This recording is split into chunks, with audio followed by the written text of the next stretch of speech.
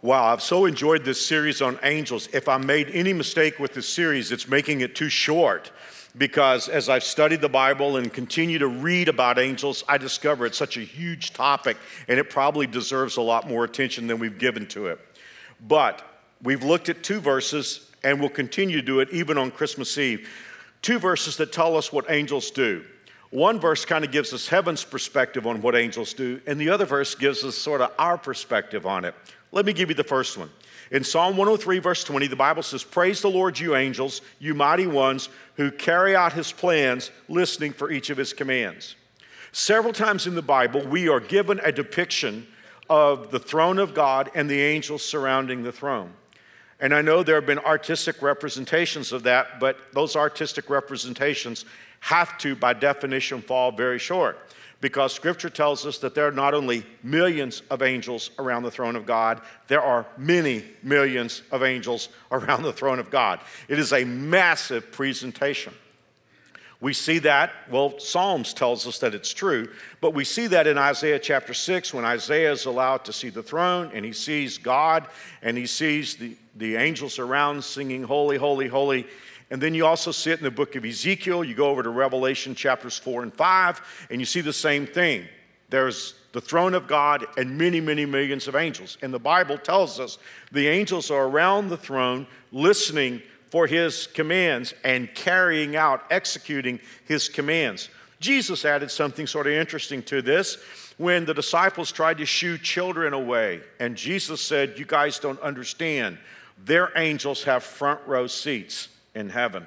So that's very interesting. But the second verse gives us our perspective on engaging angels. This is in Hebrews chapter 1. The Bible says the angels are spirit messengers sent out to help and care for those who are to receive his salvation. So that means if you're a Christ follower, or even if you will be a Christ follower someday, God knows that. You may be a non-theist here today, but God knows down the road you're going to connect with him. Even now, even if you're not even a believer, God is sending his angels to watch over you.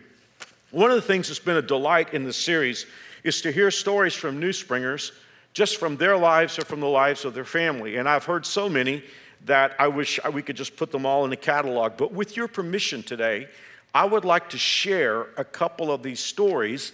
And beyond that, I'd like to read these stories in the words of the person who shared these with me. First of all, a little history. I know that history is not taught as much as I wish it were today, but a little history from what happened after World War II.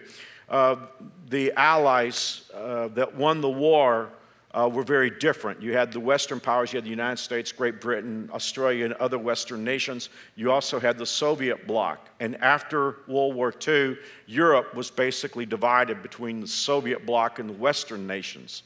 And that, of course, is what gave rise to ultimately the Cold War. In the years after World War II, though, the communists had a problem that communists always have. By the way, democracies do not have to build walls to keep people in. The communists had to. And what happened, especially in Germany, is Germany was divided between ultimately what would be East Germany and West Germany. East Germany was Soviet, West Germany was a democracy. But Berlin, the capital of Germany, was inside East Germany. But the understanding after World War II was that it would be something of an international city. But the communists had an issue. Their best and brightest, their top physicians, top surgeons, top engineers, just their best and brightest, of course, were leaving the communist world and going over into the Western world. And so let me just pick it up at that point because this New Springer begins to write. On November 10th, 1958, Soviet Premier Nikita Khrushchev delivered a speech in which he demanded that the Western powers of the United States, Great Britain, and France pull their forces out of West Berlin within 6 months. This ultimatum sparked a 3-year crisis over the future of the city of Berlin that culminated in 1961 with the building of the Berlin Wall. Some of us who are a little younger will remember Ronald Reagan standing there saying, "Mr. Gorbachev, tear down this wall." Others of us who love history can remember video that was shot of the wall right after it was put up and East Germans trying to escape and watching their clothing get caught on the wires and being shot. In fact, at Checkpoint Charlie, you had, which was like the main crossing, you had Soviet tanks and U.S. tanks just within a few feet of each other. My grandmother was arrested in 1962 and thrown in an East Berlin prison. No food, no water, no light, no facilities. She was stripped of everything except her Bible, which she refused to let go of. And Randy writes, she is the most spiritual person I ever knew. Her faith in Jesus was unmatched. On the third day in prison, there was a knock on her door, and a soft voice says, if you want to leave, we need to go now. So, of course, she leaves with 3 people. After hours of crawling through sewers, tunnels, and trapdoors, she ends up on the west side of the wall. Many years later, my father asked her of this experience, and he asked, who were those people? She said, I don't really know who they were. Well, were they all men, women? Her response was, I can't really tell you for sure. What do they look like? I don't know what they look like. Did they stay with you when you got to West Berlin? Nope, they just left without saying anything at all. Dad got a little frustrated and said, well, what do you know? Her response, well, all I know is they had a glow about them. I love that story. One of my best friends here at New Spring is Dr. Joe Beck. He's a retina surgeon, and he's on our advisory council here at New Spring. Joe's taken many missions trips, and I've heard him tell this story several times to me, but I asked him to write it because I wanted to share it with you. Joe was taking a mission trip to the South American country of Colombia, which is a really dangerous place. And they needed a retina-trained MD for some particular procedures, and so Joe agreed to go. But because it was such a dangerous place, he didn't let Marion go with him because he was afraid for her safety. But he was told, and all the other surgeons were told when they got there, that they were to go straight to the makeshift clinic and straight back. No deviations, no variations. It was a dangerous place to be. They were to get straight to the clinic and get straight back. But for all of us who know Joe, he is a friend, Joe's a little bit on the freelancing side, and so he decided that what he was going to do was to go work out, and he went along with another surgeon, a young cataract surgeon.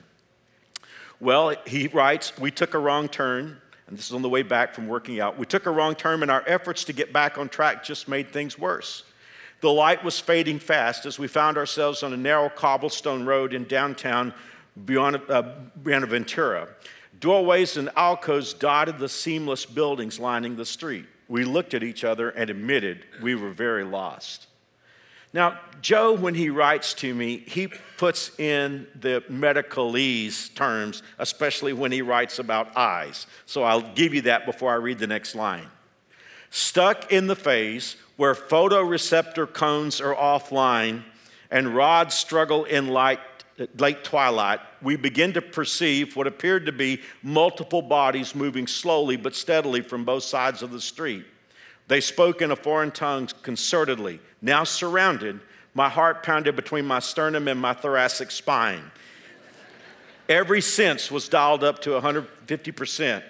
My partner whispered, I guess this is it. But the ominous dark figures froze in their tracks.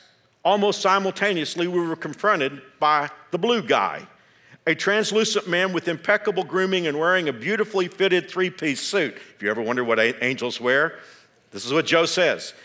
A beautifully fitted three-piece suit suddenly appeared standing 2 to 3 feet from us. His combed white hair was markedly offset by his soft electric blue glow, and he stood approximately 6 feet tall.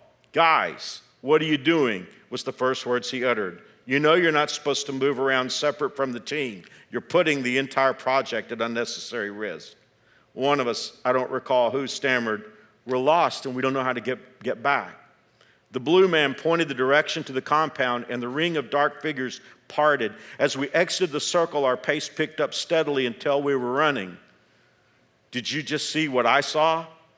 Yep, he was really blue.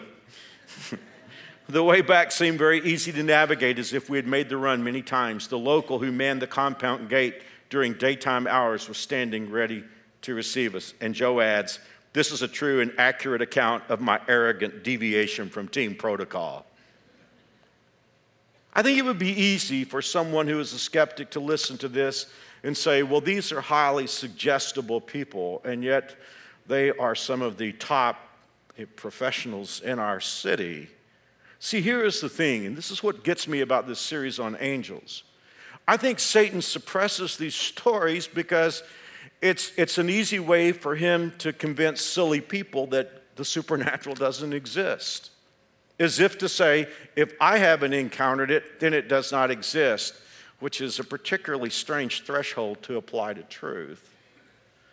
So today, I wish we could talk more and more about these, but this is a Christmas series, and I have about 15 minutes left in this message. So today, I want to bring you a message that is about the Christmas season. Now, on Christmas Eve, we will talk about the night that Jesus was born and the angels, but I want to back up a few months because the angels came from heaven to prepare the key players, and that's what I want to talk about today. In fact, the title of today's message is Angel Advance Team. Now, you probably know the term advance team. It's a term that's known in entertainment. It's a term that's known in business. It's known in the corporate world. What happens is when a new culture comes into an old culture, the old culture is not ready to receive the new culture, and so an advance team will come in to say, a new culture is coming to town, and this is how we see things, this is how we think, this is how we talk, this is how we do things. I know I was reading recently about the Billy Graham crusades. And Billy Graham preached to more people than anyone else in history, and there were crusades all over the world. And months before the Billy Graham team would come in for the crusade, they would bring in an advance team to say, this is what we do and this is how we function. And they would work with churches and religious groups in the community to say, this is how our culture looks at things and this is how we do it. Some of you are part of a company that was bought by another company, and the new company had their own culture, and they sent in a lead team to say, this is how we see things, this is how we do things, this is how we talk, this is how we think. I don't know anything really internally about the Chick-fil-A culture, but it's very clear Chick-fil-A has a culture. And it was just a few years ago that Chick-fil-A opened their first store here in Wichita. And I'm betting that they sent in an advance team from corporate to say, you know, even if you've worked at Burger Barn in the past, you need to understand that Chick-fil-A has a different culture. This is how we think. This is how we talk. This is how we do things. This is how we operate. And if this old culture doesn't accept the new culture, then we can't function here. Well, what I find extremely beautiful about the story of Jesus' birth is that the angels became an advance team because never was there such a marked difference between an old culture and a new culture than when heaven came to earth. When Jesus came into our world, everything was different because Jesus came from heaven. The Bible says God so loved the world that he sent his one and only Son. And that's true.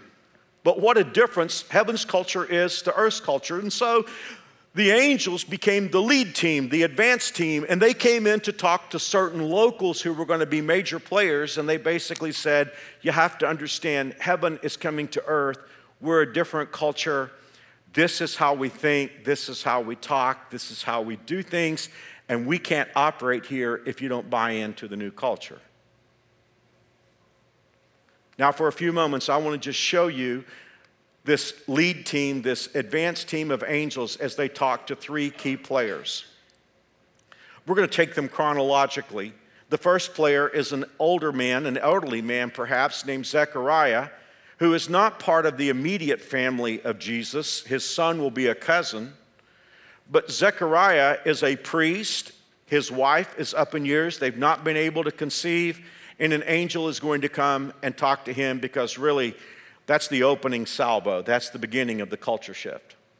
Not long after that, an angel, the most prominent angel, Gabriel, is going to come and talk to a young woman who has never been with a man sexually. And the angel is going to tell the woman who ultimately will be Jesus' mother what heaven's culture needs from her. The third person, the third local that the angel advance team is going to talk to is a man. His name is Joseph, and he is engaged to the young woman. And so I want you to look at the message that the angel has for each one of these players as the angel comes in to say, this is how we think, this is how we do things, this is how we talk, This is how we operate. If you don't join us in this operation, we won't be able to bring in this paradigm shift. Watch something really interesting. I'm going to start with Zechariah. By the way, these two chapters, the story of Jesus is only of the birth of Jesus is only in 2 out of the 4 Gospels, Matthew and Luke. So we're going to look at Matthew chapter 1 and Luke chapter 1 if you want to know where this is. The first person is Zechariah, the priest. Look at this, verse 13, Luke chapter 1. And the angel said, don't be afraid. Okay? Luke 1:30, Mary. Don't be afraid, Mary, the angel told her. Matthew chapter 1, verse 20, Joseph. And the angel said, don't be afraid. You're getting kind of a theme here. When the angels came to earth to prep the major players about this change of cultures, the angel says to Zechariah, don't be afraid. The angel says to Mary, don't be afraid. The angel says to Joseph, don't be afraid. That's tantamount to saying, where we come from, fear is not part of the equation. Now, you live in a broken world where bad things happen, and fear is just a natural progression there. I mean, and that's true for all of us. That is why we fear. We live in a broken world. Sin has made a broken world.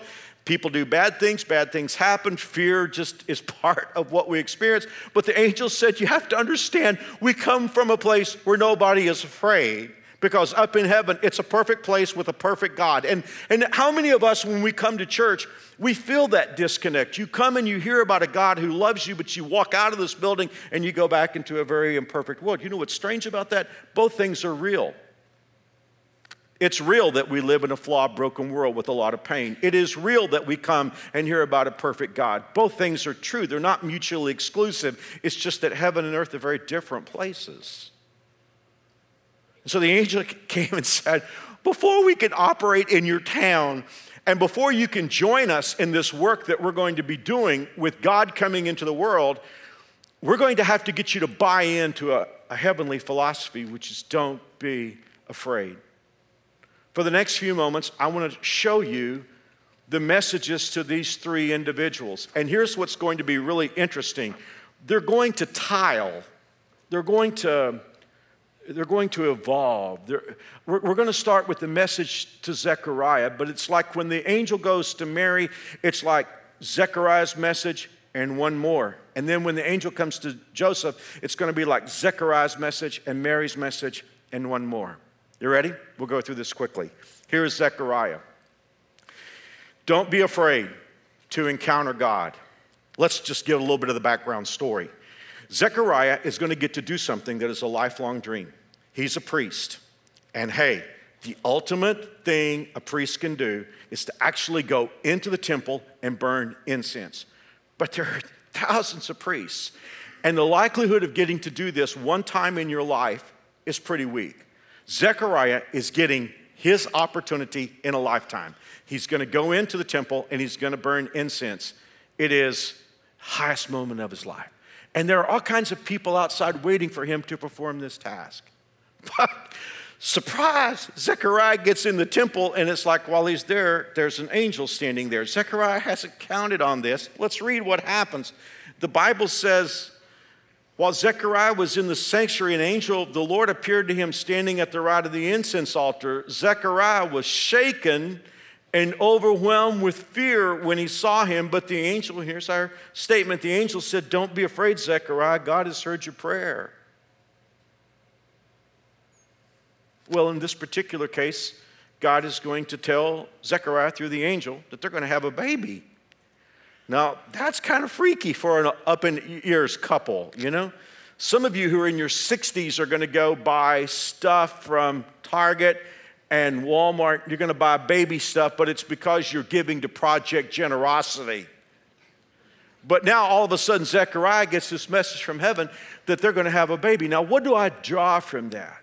Because we know that the seedbed message is don't be afraid. But let's expand that a little bit. Zechariah is being told, don't be afraid to encounter God. Normally, when I use the term religion, I use it in a negative context. Today, I want to use religion in its best context. And by that I mean just religious practices like attending church, praying, listening to Christian music, reading Christian books. All those things are real good, but have you ever realized that they're a little bit different from really encountering God in your life? And you know what? There are many of us who love to sing and we love to pray and we love to listen to messages, but there's a little bit of fear of what would happen to me if I really encountered God. I mean, what if I really experienced God's presence in my life? And the reason why we're afraid, kind of like Zechariah was afraid, is we know there's a lot of junk that's wrong in our lives. I want to give you one of the most important lessons that God ever taught this human being who's standing before you. You never have to be afraid of God if you are humble. Let me say that one more time. It's one of the most important concepts I'll ever give you. Somebody will say, well, Mark, I would be kind of scared to meet God. I mean, because I've done this and I've done that and I've failed here and I promised this. Here's the thing about God. There is no place in Scripture where anyone ever in the Bible asked to be forgiven and God said no. God will always lovingly meet a humble person. And so the first lesson that we picked from the Angel Advance team is to Zechariah, don't be afraid to encounter God. If we had an action point today, I would just say, give God a chance. I mean, how many of us here today would be willing, or watching online, how many of us would be willing to say, God, I want to know you. I want to encounter you. It isn't just enough for me to sing and to listen to sermons. I want to know and feel your presence. Well, the second person is perhaps the most well-known of all, and that's Mary. The angel appears to Mary, and his message to Mary was, don't be afraid to encounter God. But now God adds something. God's basically saying to Mary through the angel, don't be afraid of God's plan for your life. Hey, Mary had a plan. We read about that in Luke 1:27. She was engaged to a man named Joseph, a descendant of King David. She's got a wedding scheduled. It's on the calendar. She's engaged to a great guy named Joseph. And he's not rich. He's a blue-collar guy. Joseph is not an Armani guy. He is a Wranglers and plaid flannel shirt guy. But he's a good guy. And both Mary and Joseph are descendants of King David. So even though they're unimportant in the world's way of looking things and poor, Mary's excited. She has a plan. She's going to get married. They're going to raise a little family and live out their lives. But along comes the angel and says to Mary, you are highly favored and you're going to have a baby. And Mary's like, I don't know how I can have a baby because I have never been with a man sexually. Which, by the way, let me point to that for a moment. There are those who look at the story of the virgin birth of Jesus and they will say, that is biologically impossible, to which I would say, duh. Hence the point. God's like, one baby's going to come in the world and be different from every other baby. I mean, I would make the point that the first human beings got here without a human father or human mother. But in any event, Mary, of course, she's not like you and me that are just hearing this reported. She's at ground zero, and the angel comes in and says, surprise, Mary, you're going to have a baby. And Mary's like, I don't know about that. In fact, look at verse 29 of Luke 1. Confused and disturbed. Isn't that our reaction most of the time when God changes plans, our plans? Confused and disturbed, Mary tried to think what the angel could mean. Don't be afraid, Mary, the angel told her. You found favor with God. You will conceive, give birth to a son. You'll name him Jesus. He'll be very great. He'll be called the Son of the Most High. Mary said, but I don't know how this can happen. I'm a virgin. And then the angel says, the Holy Spirit will come upon you, and the power of God will overshadow you. Well, you could be listening to me preach a sermon and you're like, Mark, I don't really know how this applies to me because this kind of thing with Mary was kind of a one and done thing. But here's the thing that I've discovered. At the moment when you really begin to encounter God, God will change your plans. Are you cool with that? He changed mine. When I was in high school, I wanted to be an attorney and go into broadcast journalism. God had a different plan. You saw Dan Kubish on stage a few moments ago. Dan Kubish is regarded as one of the greatest church leaders in America. I met Dan in 1987 looking for a car. Dan's dad had come into our area to pastor a church, and Dan and Debbie moved to Wichita so that they could help his dad, and he got a job selling cars. I'm looking for an automobile in July of 1987, and out walks this country boy, and we shake hands, and I hope God kept that on videotape, because all the things that we've done together in ministry throughout all these years, I think back about how God came along and said to Dan and Debbie, don't be afraid if I change your plans. And now we're going to look at the last message. And by the way, let's just go back to Mary for a moment. If we had an action point, let's just use Mary's words. She said, I'm the Lord's servant. May everything you've said about me come true. And I want that to be my statement. May everything God wants in my life come true. Let's talk about Joseph for just a moment, because Joseph's really in a hard spot. He's engaged to Mary, and now the word comes to him that Mary's pregnant. And in Joseph's mind, he knows he's not the father of the baby. He has been a man of honor. He's not slept with Mary. The only thing that can be the reason behind Mary being pregnant is a bad thing. And so we read about Joseph when we first meet him. He's sitting down, mulling over what to do about the situation. And by the way, he has three options, just FY. Joseph can marry Mary. Go ahead and marry her. Secondly, he can take her to the city hall and throw her down in front of everybody and say, I was engaged to her in good faith, which, by the way, engagement in those days was just as binding as marriage legally. He could have thrown her down and said, she's been unfaithful to me, and Mary, according to the law, would have been stoned to death. Third thing is he could just decide quietly to end the engagement so that there would not be a scandal. So Joseph is sitting down thinking these things over. He does not want to marry Mary because she's been unfaithful, but he doesn't want Mary to be stoned to death, and so he's decided, according to Matthew chapter 1, verse 18, just to put her away quietly. But along comes the angel in verse 20, and the angel said, Joseph, son of David, do not be afraid to take Mary as your wife, for the child within her was conceived by the Holy Spirit. She's going to have a son. You are to name him Jesus, because he will save his people from their sins. By the way, have you ever looked at a creche or nativity scene and seen Joseph and kind of think, what's the point of Joseph? Because everybody else is doing something. Mary's just given birth. Shepherds are coming to visit Jesus because the angels talk to them. The wise men are coming, they're bringing in their gifts. The cattle are lowing, whatever that means. Over in the corner, there's a little kid playing a drum solo. So, you're just like, what is the deal with Joseph? Hey, think about something for a moment. Suppose Joseph tries to get his pound of flesh and throws Mary down at the city hall, and she gets stoned to death, carrying your Savior in her body. The next time you think Joseph might not be all that important, you might want to rethink that. So what is God's message for Joseph? It's like, Joseph, don't be afraid if God's plans don't make sense. Don't be afraid if God's plans look upside down. Let me put this in more vernacular. Joseph, don't be afraid if following God makes you look silly or ridiculous. Well, when you encounter God, he will change your plans. And when he changes your plans, the rest of the world may look at you when you follow God and think, that person is silly. That person is backward. That person is politically incorrect. And the angel is coming to Joseph saying, all these things are going to happen to you. I would point out that when the angel came to tell Joseph that the baby was conceived by God, God didn't write it in the sky for everybody else in town to see. Joseph had to recognize that in order to fulfill this special role, he was going to have to be willing to look a little silly. Which, by the way, one of the things I love about Joseph, and he's one of my favorite characters in the Bible, talking about the New Testament Joseph. There's something beautiful about his personality that I sincerely crave in my life. Every other time the angel visited in this advance team, there was a little pushback.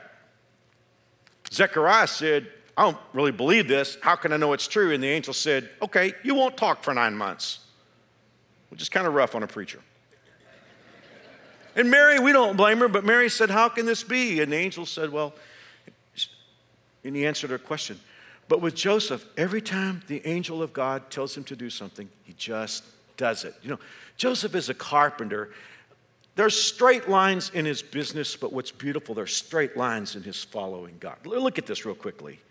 And the angel said, don't be afraid to get married to Mary. Call the baby Jesus. Matthew 1:24. Joseph did as the angel of the Lord commanded, took Mary as wife. Joseph named him Jesus. Matthew 2:13. The angel came to Joseph in a dream. Get up, go to Egypt with the child and his mother. Stay there till I tell you to return. That night, Joseph left for Egypt with the child and Mary and stayed there. Matthew 2:19, when Herod died, the angel of the Lord appeared to Joseph in a dream, saying, get up, take the child and his mother back to the land of Egypt. So Joseph got up and returned to the land of Israel with Jesus and his mother. You seeing a trend there? God says to Joseph, do something. Joseph said, straight lines, just do it. Just do it. To every person in this room who is a Christ follower, if you encounter God, he will change your plans and you will look backward to the rest of the world. Can you live with that? Because I just don't know of any way of following God if you can't look foolish in this world because of what God says. Do you know, I'll close with this. Do you know what makes us look foolish following God to this world? It's that humans can't know the future. If we could know the future, if we had God's perspective, which clearly we do now as we look back on Zechariah and Joseph and Mary, and it all makes perfect sense to us in retrospect. And that's just the thing. In our times, if we could see the future, following God would make more sense than anything else in the world. Let me give you an illustration of that. Suppose you could time travel, and you time travel back to 1975. And while you're there, you make friends, and a friend comes to you and says, I just inherited a ton of money, and I don't know how to invest it. And you said to your friend, I know how you should invest all of your money. First of all, you need to get on a plane and fly to Los Altos, California, and go to 2066 Chris Drive. There you're going to find a college dropout in his parents' garage building computer circuit boards. His name is Steve. When he gets through with his project, he's going to call it an apple. Give him all your money.